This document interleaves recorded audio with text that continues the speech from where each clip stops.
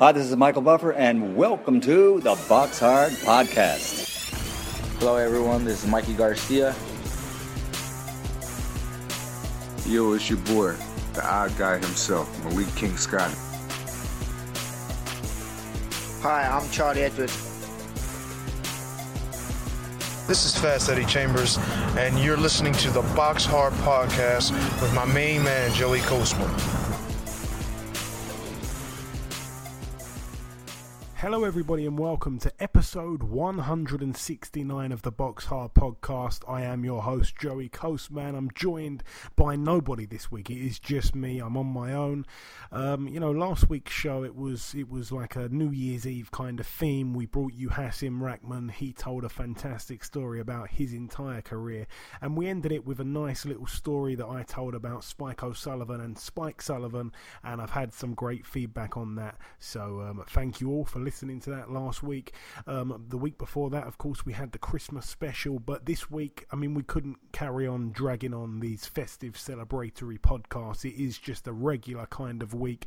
The only problem is it's going to be a bit different once again. There's not too much boxing to go over. It means it's going to be a pretty short show this week, and there's only one guest, which is the same as last week, but this week's guest is a guy that hasn't hung up the gloves, so there's only a few things to speak about. We spoke to the guy a few months ago, and of course it will be Gerald Washington.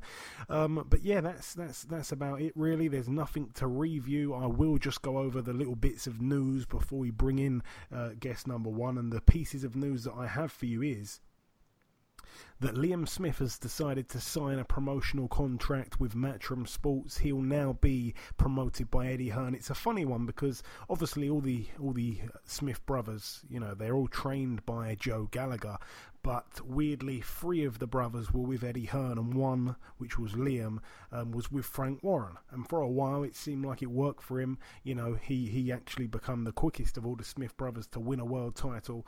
Since then, of course, he lost the belt. He had the big fight with Canelo and the rest of it.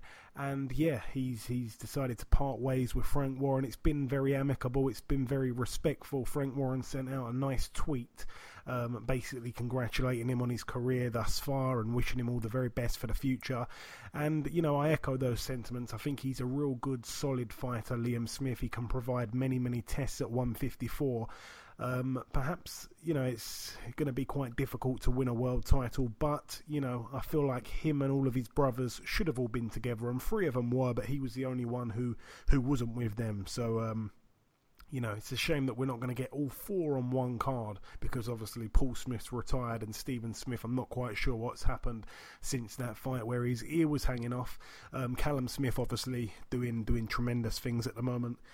But yeah, that's really it for that piece of news. We also saw TJ Doheny sign a promotional contract with Matchroom as well. Obviously, Doheny's the guy that went out to Japan when no one gave him a chance, and he upset the odds and became the IBF World Super Bantamweight Champion. So that's quite a nice name there for Matchroom. I'm sure that there'll be some nice fights that they can work out for him at Super Bantam. I'm trying to think. I'm guessing it's probably going to be someone like Gavin McDonnell, if Eddie Hearn wants to give him another shot at Super Bantam. So that'd be interesting should that happen. I'm actually all for that fight. I quite like the sound of that, if I'm being honest. And I think that's about it for the news. There hasn't been too much going on. Like I say, it's been kind of a bit of a dead period at the moment in boxing. All the other podcasts have took some time off, but we've still brought you a show each week as per usual. And yeah, that's about it. I've run out of things to say here, so that's it for part 1. Just before we wrap up part 1, the last thing to do is to welcome our sole guest on this week's podcast. Ladies and gentlemen, please welcome the former heavyweight world title challenger. It is, of course, Mr. Gerald Washington. Gerald, welcome back on the show, my friend. Thank you very much. Thank you for having me. It's always a pleasure. So, Gerald, I'm not expecting this interview to last too long because we did catch up with you back in June. It was just after your win over No Fire. Not much has happened really since then. One thing that has happened though is we got to see a fantastic heavyweight scrap between 2 of the very best in the world, Tyson Fury and Deontay Wilder. I believe before the fight you predicted a Wilder win. How did you have it scored after the fight, Gerald? It was a very close fight. I said to myself, if Wilder didn't knock him out, then Tyson Fury would win the decision. But I think the two knockdowns that Deontay Wilder got over Tyson Fury gave him enough for the draw. But I think I had Tyson Fury up going into the last round. Okay. And obviously, elsewhere, the other big name in the heavyweight division, probably the biggest name in the heavyweight division, Anthony Joshua. A lot of people over here are getting a little bit tired of him. And, a lot of people, their reason behind that is because they want to see him fight the likes of Fury or Wilder. But for whatever reason, those fights seem like they're just not going to happen at the moment. It's looking like Joshua, in his next fight, which will be in April, will take on Dillian Whyte. Now, I'm not begrudging Dillian Whyte. I think he's done some brilliant stuff. He deserves a world title shot. You can't blame him. But most boxing fans don't want to see that Dillian Whyte rematch. Do you understand their frustrations as well, Gerald? Yes, I understand, and I give Dillian Whyte all the credit in the world, man. He's working very hard. He has some big wins, and he's worked his way back into position, so he deserves a shot. And you yourself have got another big fight coming up. It's set for the 26th of this month on the undercard of Furman versus Lopez in New York. Now, on that night, you'll take on Adam Kownacki, a Polish fighter by way of Brooklyn. So this is kind of like his hometown pretty much. What do you know about Kownacki, Gerald? I know he comes to fight. I'm kind of in a similar situation that I was when I fought Big Baby Miller. I'm fighting a guy from his hometown in Brooklyn. But I'm looking forward to it this time. I'm well prepared. I went back to the drawing board and I got my stuff together and I'm ready for the challenge. I'm excited for the challenge. And it's fair to say that Kownacki has got some momentum with him right now. I mean, it's quite easy to say that, seeing as he's still undefeated. But, his string of opponents recently have been pretty impressive. The knockout win against Spilka was probably his standout win, but he did go on to knock out Kiladze, and then most recently a decision win over Charles Martin. Did you watch the Charles Martin fight at all? If so, what did you think? Yes, I did. They were going back and forth. I think Charles came on a little later. I think he could have got on him a little sooner and been more effective. But Kownacki, he's a worker. He goes in and he puts in the work. So you have to be prepared to match that and to endure that. I agree with your assessment of that fight 100%. I think he did seem to, maybe even tire Kownacki in the later rounds, and then Charles Martin came on strong. But if he started a bit earlier, it could have been a completely different outcome. Now, in that fight, both men did have their moments. I must say, Gerald, 3 of your last 4 opponents have been 6'6" or taller. Now, Kownacki's only 6'3". That's considered small for a heavyweight these days. Any small heavyweight that you've fought, you've beat pretty easily, aside from that draw against Mansour, which I know that you're convinced you won. But what I'm basically saying is, this is a fight that if you perform to your best, you should win. Kownacki in his last 2 fights has weighed in about 260 or more. If he comes in that heavy against you, I believe it's a big mistake on his part. Yeah, he's the type of fighter that, but he uses that to kind of impose his will and keep putting that weight on you and keep pushing forward, and he keeps coming. You know what I mean? He's making himself, but he is you got different type of fighters. You got guys like Big Baby Miller that can use the weight. You know what I mean? I think he's up somewhere 320 pounds now. Where it's not about, I think it's about the skill. It's more about the skills, what you can do with what you have. You know what I mean? Like you can be 7 foot tall, but if you don't know how to use your reach and all your advantages, it doesn't matter. You know what I mean? So it's just a matter of, he knows how to use his style and he knows how to fight. You know what I mean? We definitely know he brings it, and he's a hard nosed guy and he comes to work. So I got a tall task ahead of me. And you mentioned the similarities between this fight and the Big Baby Miller fight in terms of you're having to go, to Brooklyn to take on a hometown guy. And we mentioned there about Big Baby Miller. His size is just incredible. It's inhumane almost. I mean, the weight that he's exactly. in. Is this a similar style though to that, or do you think Kownacki's slightly different? It's slightly different. He's more in your face. But you know what? I think it's the way that I didn't understand that style at the time. You know what I mean? It wasn't that that Big Baby Miller ever hurt me or anything like that. It was just a matter of me not knowing what to do in that situation. And I went back and I worked on that. You know what I mean? So now, but he is a pressure fighter. He does come forward. He is going to bring it. He's not going to stop coming. Like that. Those similarities are there. You know what I mean? So now it's just a matter of how I handle it this time.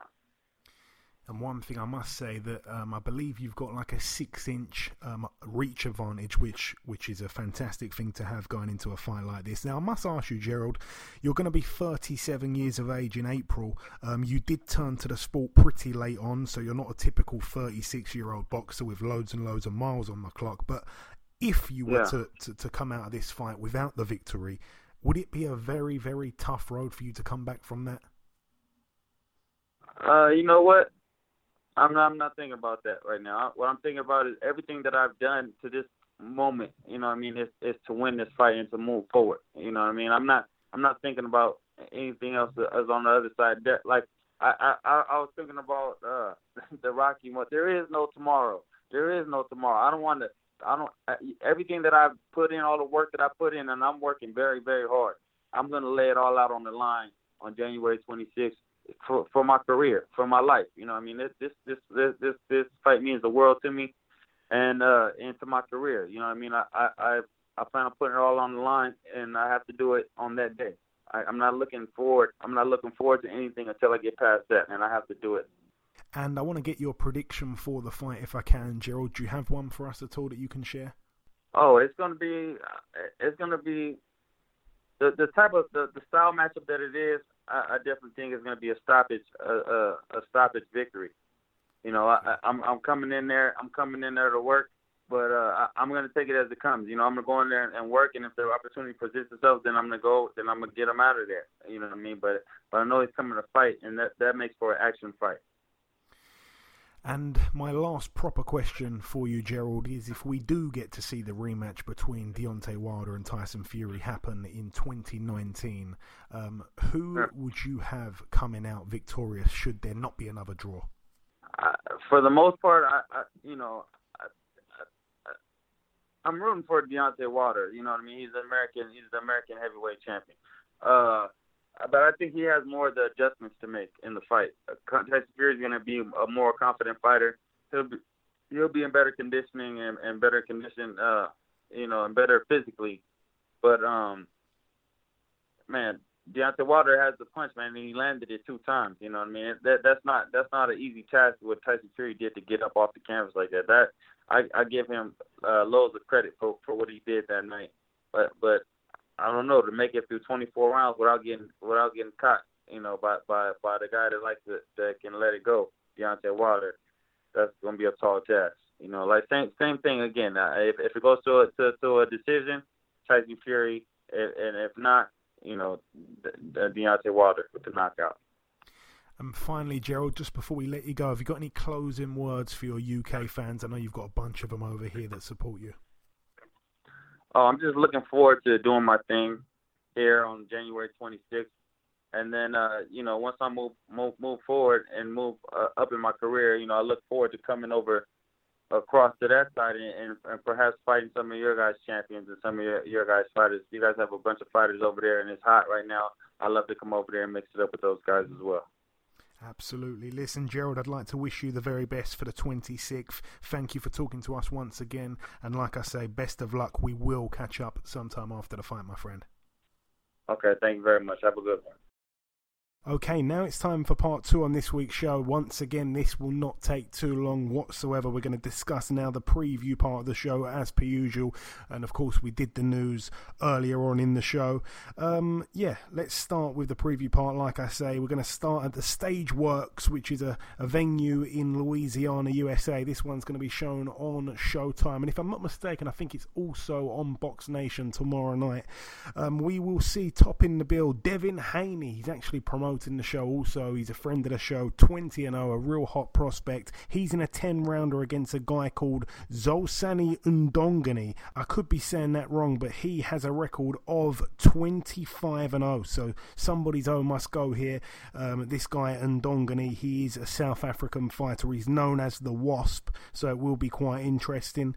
It's not for a title, despite Undongani, I believe he's the WBF world champion, which again doesn't really mean too much when you're talking about the top 4 sanctioning bodies in boxing.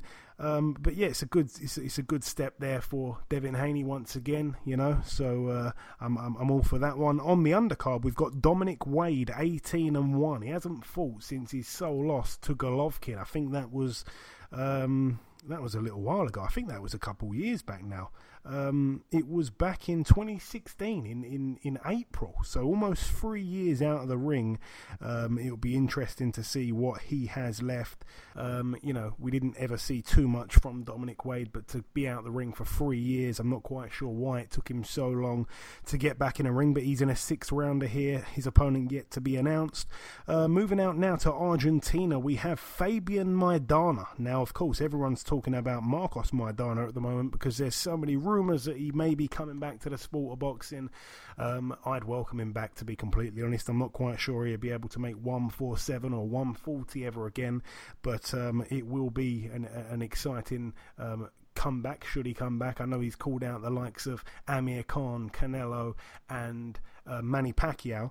I'd like to see the Broner rematch, but I think it all depends on what happens with Broner and Pacquiao. You know, whoever wins out, I guess, or maybe the loser. Will it still be interesting? Maybe. But anyway, back to what I was talking about here. Fabian Maidana, the brother of Marcos, his record 16-0. I think he's also in the top 10 rankings in 1 or 2 of the governing bodies. He's got 12 knockouts, so he's pretty big of a puncher, just like Marcos. He takes on a guy here called Haider Parra, who's got a record of 32-2. Of his 2 losses, 1 came to Darlis Perez and 1 came to Takashi Uchiyama for a world title at super featherweight. So yeah, both of his losses have come to good world level operators. So it'd be interesting to see here how Fabian Maidana gets on in the Estadio Polideportivo in Mar del Plata in Buenos Aires, Argentina. There's also a guy on this bill called Cesar Cuenca who has a record of 48-2. It's another guy who made it to 48-0, and just as he was about to take that gallop and try and match Rocky Marciano's record, he came up short and he took his first loss, and then he took another loss. So he's 48-2. He was 48-0, but anyway, he gets in against Jonathan Eniz, who's 22-11 with 1 draw. That's a 10-rounder there, and like I say, Maidana's fight is a 10-rounder. But that's really it for Argentina. Now the final bill to mention, it happens on this Sunday at the Microsoft Theatre in Los Angeles, California, USA. It's going to be shown on USA Fox Sports 1. It's a good card, in all honesty. There's a few decent fights to mention, but getting down to the big names, it's the return of Guillermo Rigondeaux. He hasn't been seen since the loss to Lomachenko. You know, he was a fantastic fighter, Rigondeaux, and rightly so. He was in lots and lots of top 10 pound-for-pound lists.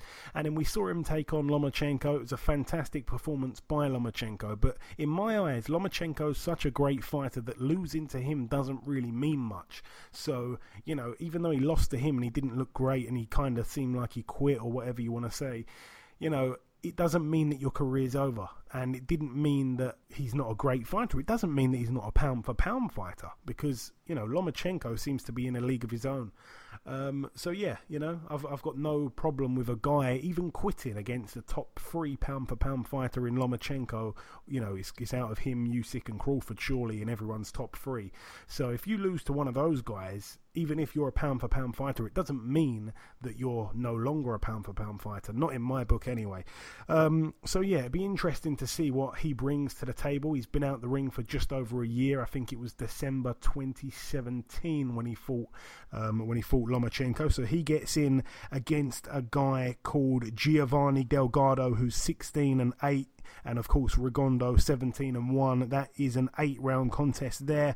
And also on the bill, great fight this that's gone under the radar. The brother of Omar Figueroa, his name Brandon Figueroa, 17-0. He's in a 10-rounder against Moises Flores. Funny enough, a former opponent of Guillermo Rigondeaux. His record 25-1. He's the guy that actually fought Rigondeaux in that really weird fight where he kind of got hit after the bell and then he stayed down, and Rigondeaux ended up, possibly getting disqualified, and Vic Drakulic, the referee at the time, if my memory serves me correct, made a complete mess of it, and it ended up being a no contest after everything. But Moises Flores is a decent fighter. Like I say, 25-1. The one loss came to Daniel Roman on points, and he takes on Brandon Figueroa, a man that's very much on the up, very, very tall for his weight, Figueroa, if I'm not mistaken. So that should be an interesting fight there. That's a big step up for Figueroa. He needs to come through that if he's gonna amount to world titles anytime soon. Saying that, he is only 22 years of age. That's a big step up there. It really is. I need that to get the credit that it deserves. And also topping the bill here for the IBF World Super Middleweight title, we have Jose Uzcategui, 28-2. His first defense of the IBF title that James DeGale vacated in order to not fight him, really. And he takes on Caleb Plant, 17-0, a very hungry, up-and-coming 26-year-old.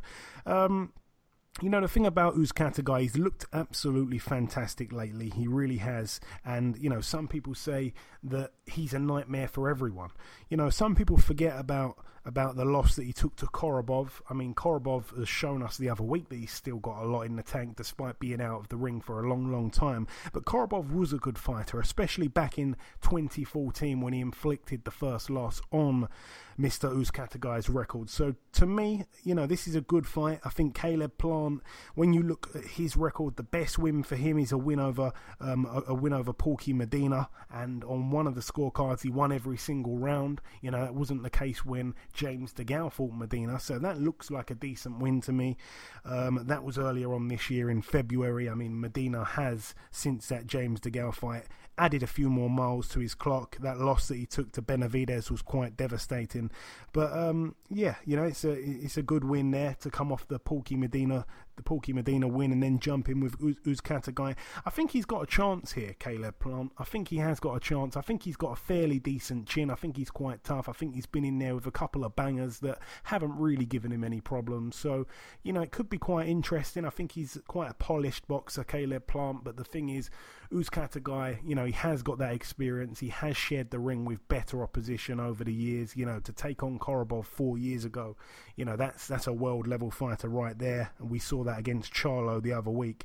He's been mixing it at the top level for a while, Uzcategui, and Caleb Plant obviously has really had that one standout name, which was Medina. But yeah, that could be the undoing here.